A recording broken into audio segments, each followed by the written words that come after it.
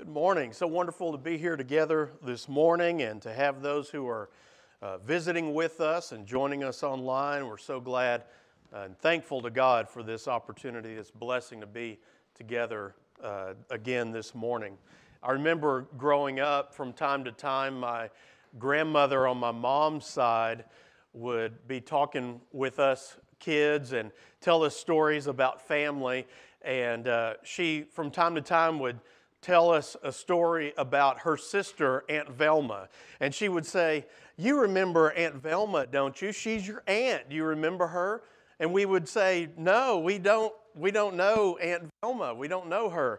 And she would say, "You don't remember? You met her when you were little. You don't remember Velma, my sister?" "No, we don't remember Velma." And it was just always funny growing up because we met her, I think, once, and we were so young, we just had no memory of her. We just didn't see her, I guess, except that one time. But my grandmother repeated that all the time. "You don't remember? How can you not remember Aunt Velma?" And we had no idea who she was except her sister and apparently our aunt. And that was always something funny among my brother and sister, Aunt Velma, this mysterious Aunt Velma. I'm sure she was wonderful. We just never knew her. That's kind of how the Holy Spirit is to us a lot of times, isn't it? The Holy Spirit, a lot of times, for a lot of Christians, is like Aunt Velma. I've heard of him. I've never really met him, I don't think, and I don't really know anything about him except maybe through some stories that I've heard you tell. Is that the way our relationship with the Holy Spirit is supposed to be? Is the Holy Spirit supposed to be Aunt Velma to us? Or that distant relative that you don't know, you've heard about, you don't even know exactly how you're related, but you know they're out there somewhere? Is that the way our relationship with the Holy Spirit is supposed to be? Or is it supposed to be like that relative in one way that you know very, very well, that you're close to, that you share things with, that you spend time with? So that's what we want to look at this morning, is the Holy Spirit as we study the Trinity. We want to invite you to be with us next week. We are meeting for morning worship at 10, and we're studying the Trinity in this short series, and that's our last Sunday of the year, and it happens to fall on Christmas Day. And we're going to be studying about Jesus, looking at who He is. So we invite you to be with us and invite people to be with you. If you have family members in town, wake up and rip open the presents, come to worship, and then go eat some lunch and enjoy the rest of your day. And let's be together on Christmas Day and worship God. So the Holy Spirit is, first and foremost, what we want to understand is the third person in the Godhead. There's God the Father, God the Son, God the Holy Spirit. The Holy Spirit is the third person in the Godhead. And the Holy Spirit has a distinct role to accomplish the will of the Father and the Son, who their unified will, and to be in a personal relationship with both of them. They are perfectly unified, the Father, Son, and the Holy Spirit. There's perfect love and unification among them. The Holy Spirit is not like the Force in Star Wars, where you can say to the stormtrooper, "You do not need to check our ID, and let us through. There's no problem here. Let us through." It's not the Force where you can, like maybe even Thor has, where he can call his hammer to come to him. That's not the Holy Spirit, this impersonal force in nature that you can figure out, calculate how to manipulate and control and use to the best of your ability. That's not the Holy Spirit. Some will teach it that way, and some believe that's the way it is. But when we look at the Bible, and that's what we want to do, is just, what does the Bible say? What does the Bible teach? That's what we want to understand. We understand that the Holy Spirit is a person, is a being, a spiritual being. Not a physical being as we are, but a spiritual being, a person of the Godhead. Scripture speaks of several activities of the Holy Spirit all throughout the Bible, and lots of it in the book of Acts in the New Testament. And we see that there's no way that these acts, these works of God could have been performed if the Holy Spirit was just a mere force floating in the air like radio waves, instead of being an actual spiritual being, not just an emotional feeling that you have.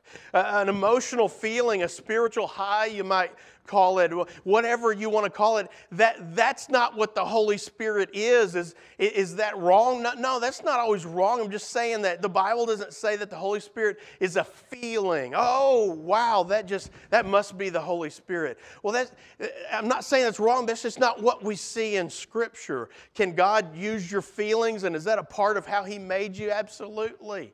But the Holy Spirit is not emotion. The Holy Spirit is the third person of the Godhead. The Father, the Son, and the Holy Spirit are equal in nature, but distinct in role and relationship. So, what I want to look at, I was just fascinated by this, is I want to briefly look at the Holy Spirit throughout Scripture, and certainly we can't look at every instance of Him in Scripture, but I want us to look at a few key moments where we see the Holy Spirit all throughout the Bible. And He's there at the very beginning. We forget about that because we quote Genesis 1:1 and we talk about in the beginning, God created the heavens and the earth. But what does verse 2 say? The earth was without form and void, and darkness was over the face of the deep. And look at this. And the Spirit of God was hovering over the face of the waters. The Holy Spirit was there at the beginning of creation. He was there, active and involved. We see the Holy Spirit all throughout the Bible. The Holy Spirit worked in the lives of people in the Old Testament. These are just a few examples: Balaam, Gideon, Samson, Saul, David, and many others. And when you look at their stories, you see where the Bible says the Spirit of God, references the Spirit of God working in their lives to accomplish God's will. And then look at this in Joel. Joel is thought to be written after the destruction and exile of the Israelites, destruction of the temple, and destruction of Jerusalem, after they were taken captive by the Babylonians, and something as they were even coming back freed from the Babylonians. And so Joel prophesies that God would send His Spirit to His people. And Joel 2:28 and 29, and it shall come to pass afterward that I will pour out my Spirit on all flesh. Your sons and your daughters shall prophesy, your old men shall dream dreams, and your young men shall see visions. Even on the male and female servants in those days I will pour out my Spirit. So was Joel prophesying that was going to happen right then? Well, as we're going to find out, he didn't mean for it right then. But this was a prophecy that would later be fulfilled as God accomplished the work He was doing. So as we move to the New Testament, of course, the Holy Spirit is just all throughout the New Testament, and we see the Holy Spirit referenced more distinctly, more specifically in the New Testament, and people began to understand, especially as we move to Acts, the Holy Spirit in more detail, more specific detail that they had. Jesus taught them about the Holy Spirit. But in Luke 12:12, look at what Jesus told the disciples. He told them that the Holy Spirit would come and would teach them what they needed to say when they were questioned, when they were challenged, that the Holy Spirit would give them the words to say. He said, don't worry, you're going to know what to say. That's what He said to His disciples as He was training them, preparing them to send them out to proclaim the good news of the gospel. And then we get to Luke 24:49. Look at this. Jesus appears to His disciples. This is after the road to Emmaus, after He's been raised from the dead, after the crucifixion. And then He appears to His disciples at the end of Luke. And in verse 49, Luke records that Jesus appeared to His disciples when they were meeting together. And He says, behold, I'm sending the promise of my Father upon you. But stay in the city until you're clothed with power from on high. So he told them back in chapter 12, the Holy Spirit's going to come and teach you and guide you. In Luke 24, he tells them, hey, stay here until the Holy Spirit gets here, until you know that you've been given the Holy Spirit, until he's come upon you with power. And then look at Acts chapter 1. Now remember who wrote Acts? Luke. So is Luke part 2. It was second Luke almost. And so he begins the story, his report in Acts in verses 4 and 5. And Luke writes this about Jesus. And while staying with them, he ordered them not to depart from Jerusalem. So it's what he just said in Luke 24. But wait for the promise of the Father, which he said, you heard from me, for John baptized with water, but you will baptize with the Holy Spirit not many days from now. Well, what's about to happen? The day of Pentecost. That's what happens next. And all the disciples, the disciples are assembled together. They're meeting on the day of Pentecost. And what happens? Look at Acts chapter 2, verses 2 through 4.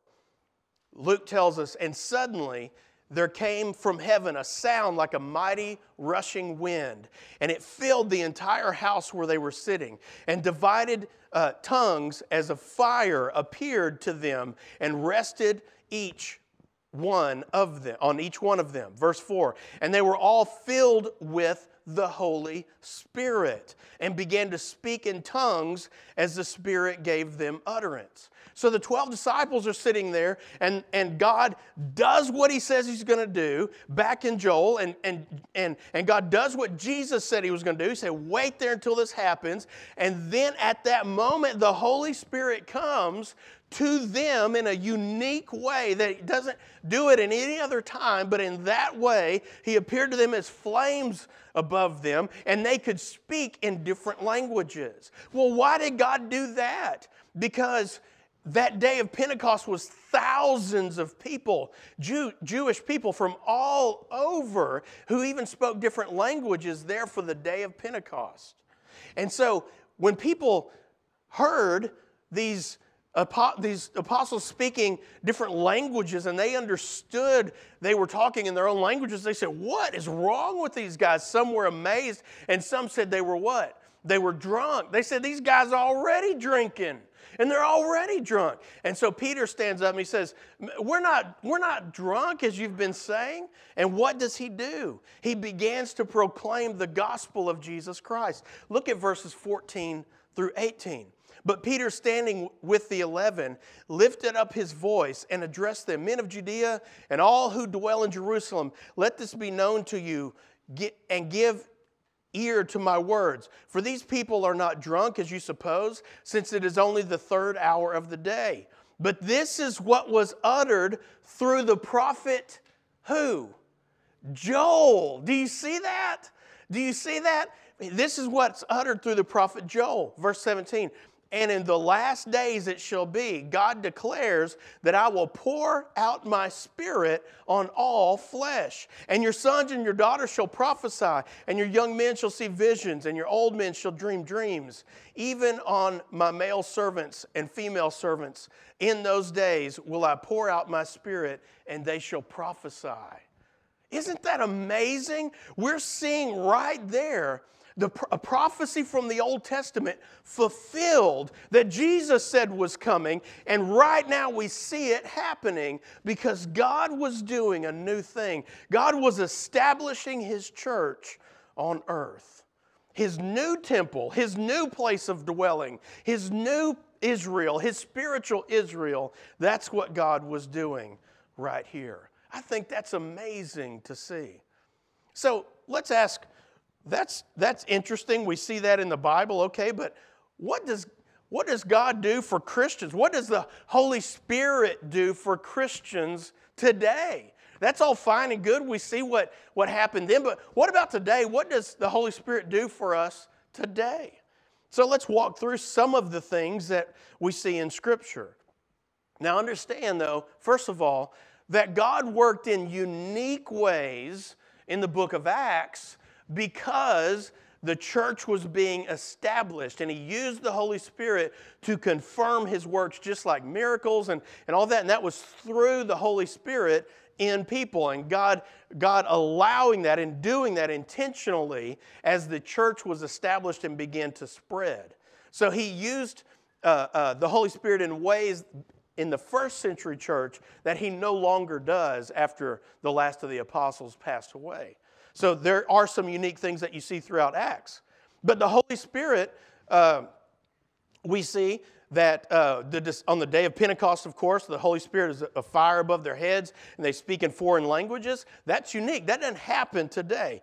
We see that the Holy Spirit, through the Holy Spirit, the apostles heal people, right? There's one story where people just wanted to be in Peter's shadow, that his shadow would pass by them and they would be healed. When Paul confronted the sorcerer Elymas, and he blinded him because of what the sorcerer was doing. Remember at the very end of Acts, Paul was being arrested, taken to Rome. He was shipwrecked, and they were on shore, and he goes to collect firewood. And do you remember, children, what happened? It's kind of an amazing story. There's a snake in the woods, the firewood that he picks up, and what does the snake do? He latches onto his hand. And what does Paul do? He just starts screaming and running, right? No, he shakes the snake off and keeps on moving like nothing happened.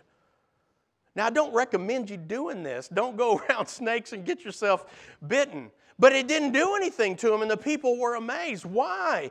Because God was using the Holy Spirit in unique ways in the first century to launch the church and spread His kingdom in that first century among the apostles and some others. But now, how is the Holy Spirit involved in our lives today?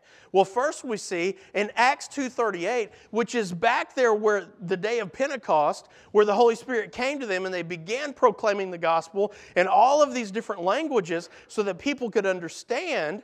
And Peter says, when they said, well, what do we do? We just heard this good news. We just heard the gospel of Jesus Christ. What do we do with this news? How do we respond? And he says, repent and be baptized, every one of you, in the name of Jesus Christ for the forgiveness of your sins. And there's a period right there, right? Is that the end of the sentence? No, that's not the end of the sentence. Peter continues. We often stop there, but Peter continues and he says, and you will receive the gift of the Holy Spirit. So the Holy Spirit is a gift you receive at baptism, when you become a Christian. That's when you become a Christian, when you're baptized into Christ. So in baptism, Paul tells us in Ephesians 1, we're sealed with the Holy Spirit, who is our guarantee of our heavenly home if we remain faithful. Look at Ephesians 1, 13 through 14. In Him, you also, when you heard the word of truth, the gospel of your salvation, that's what we talk about in Acts 2:38, in Acts chapter 2, and believed in Him, you were sealed with the promised Holy Spirit. When was I sealed? When I received the Holy Spirit at baptism, Acts 2:38. Now verse 14, Ephesians 1, who is the guarantee of our inheritance until we acquire possession of it, what? Our inheritance, our heavenly home, to the praise of His glory. The Holy Spirit is a seal, and there's other passages on this, a guarantee, so that when Jesus returns, God scans the population and is looking for the Holy Spirit. Where does He see the Holy Spirit? In people. Those are His people. Those are the people going to their heavenly home. Now, the Holy Spirit also signifies that we are children of God. Look at Galatians 4, 6 and 7. And because you are sons, God has sent the Spirit of His Son into our hearts, crying, Abba, Father. So you are no longer a slave, but a son, and if a son, then an heir through God. Now, another important point about the Holy Spirit, because there's different teachings about the Holy Spirit and different beliefs that people have, but the Holy Spirit is closely, intimately tied to the Word of God. That's really important to understand when you study in the Holy Spirit. The Holy Spirit, Peter tells us in 2 Peter 1:21, the Holy Spirit is the one who guided the authors of the Bible, to write the Bible. The Holy Spirit was there at creation. The Holy Spirit was there when the Bible was being written. As throughout all of those years of the Bible, books of the Bible being written, the Holy Spirit was the one guiding the authors to write what they wrote in the Bible that we have. Ephesians 6:17, I love this passage. The sword of the Spirit is just one piece of the spiritual armor that God has given us. And this is one that I think a lot of times we overlook when we're studying the Word of God. We memorize it, we're memorizing armor as we're kids, but then we grow up and we don't make this connection about the Holy Spirit and the Word of God. But the Holy Spirit, the Bible says that the Word of God is what? The sword of the Spirit. That's important. Do you know what that means? That means that's how the Spirit works. That's His tool, his not just weapon, but His tool. That's what He uses to work in your life, is the Word of God. So you want the Word of God? You want God to work in your life? You want the Spirit to work in your life? Well, what do you have to have? You have to have the Word of God for Him to do His work in you. Why? Because that's the Word of God that He wants us to live by. And the Holy Spirit works on you in your heart and your mind, your conscience, your spirit. And He uses that Word in your life. Hebrews 4:12 says the Word of God is sharper than any double-edged sword. It's living and active. And what does it do? It pierces joint and marrow. It's that precise to get in your life and work like a surgeon does. So you ought to want the Word of God to get in your business, because that means the Holy Spirit is at work in you when the Word is working on your life. Okay? And so the Holy Spirit will never work outside the bounds of Scripture. You'll never hear something that you believe, oh, that's the Holy Spirit, and the Word of God does not teach that. The Holy Spirit does not work outside the bounds, the limits, the constraints of the Word of God. You're not going to receive a new truth that isn't in the Word of God. Oh, God told me this. Well, the Bible says this. I know, but the Holy Spirit told me that doesn't happen. If someone says that's what happened, that ain't the Holy Spirit. That may be something else they were drinking. I don't know. But that wasn't the Holy Spirit.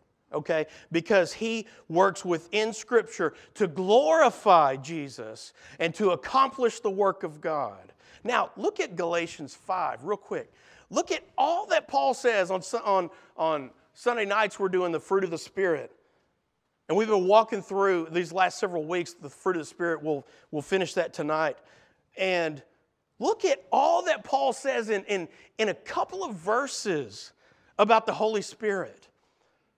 In 16, 18, and 25, what does he tell us? He says, walk by the Spirit, be led by the Spirit, live by the Spirit, keep in step with the Spirit. That's not some vague thing I just float around and feel my way through.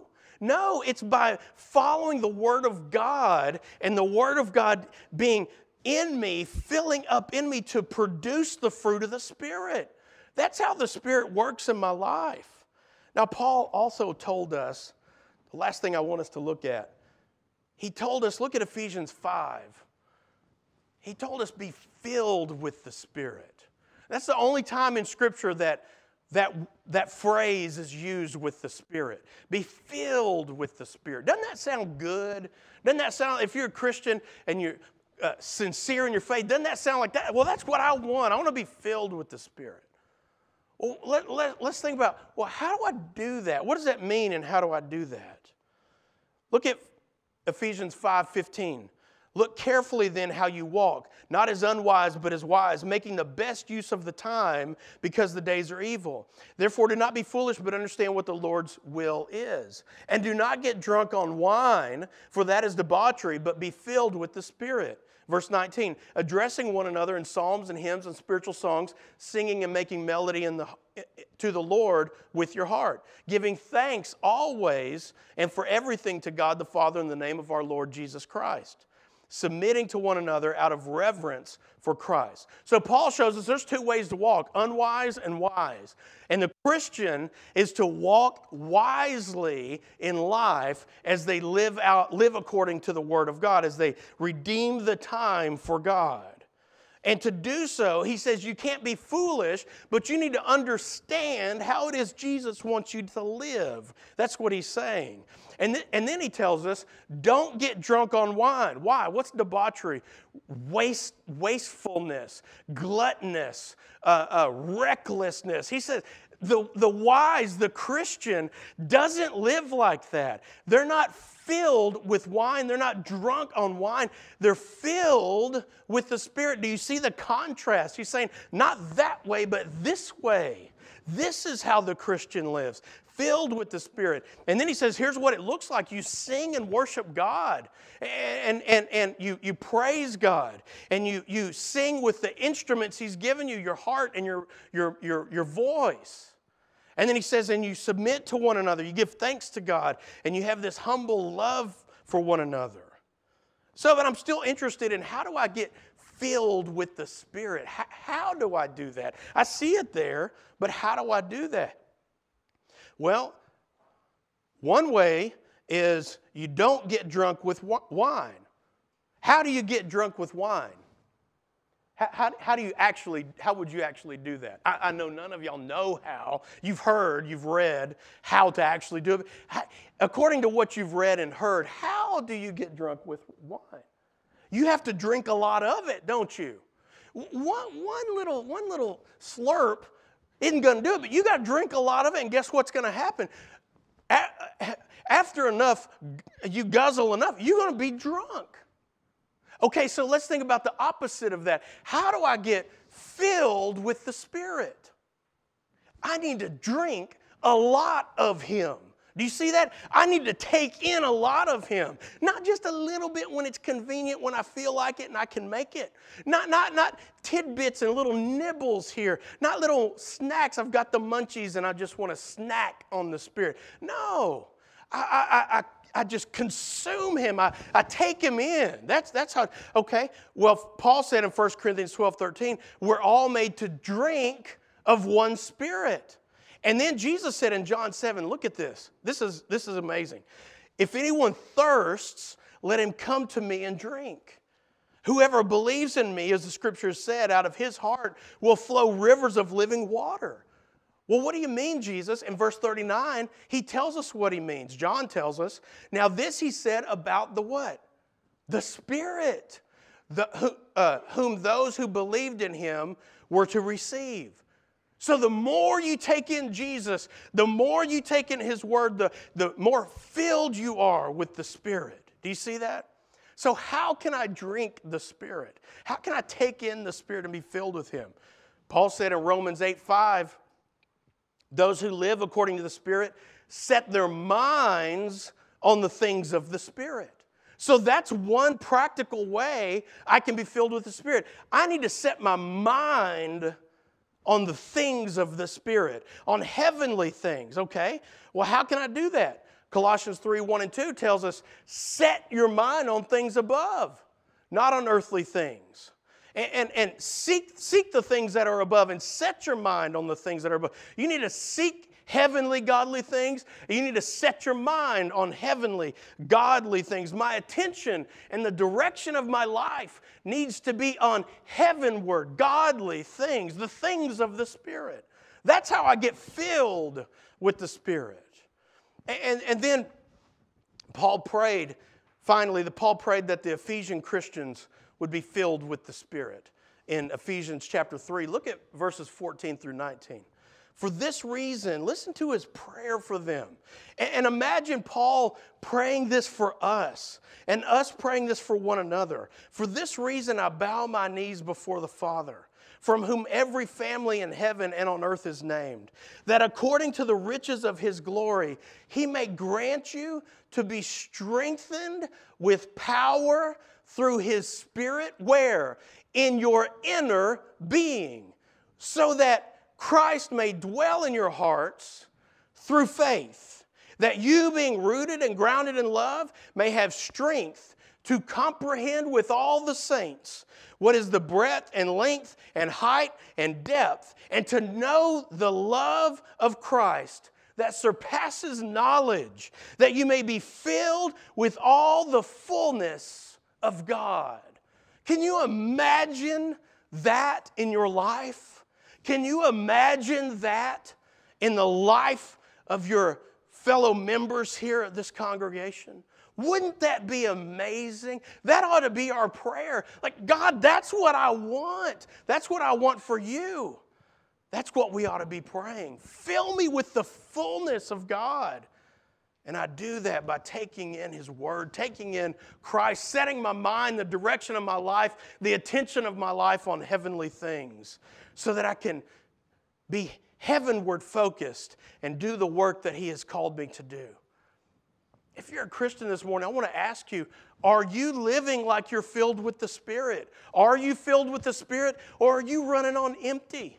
Coasting down the road, you had to put it in neutral to get down the hill because there's no gas in your tank. There's no spiritual gas because you're running on empty on the Spirit.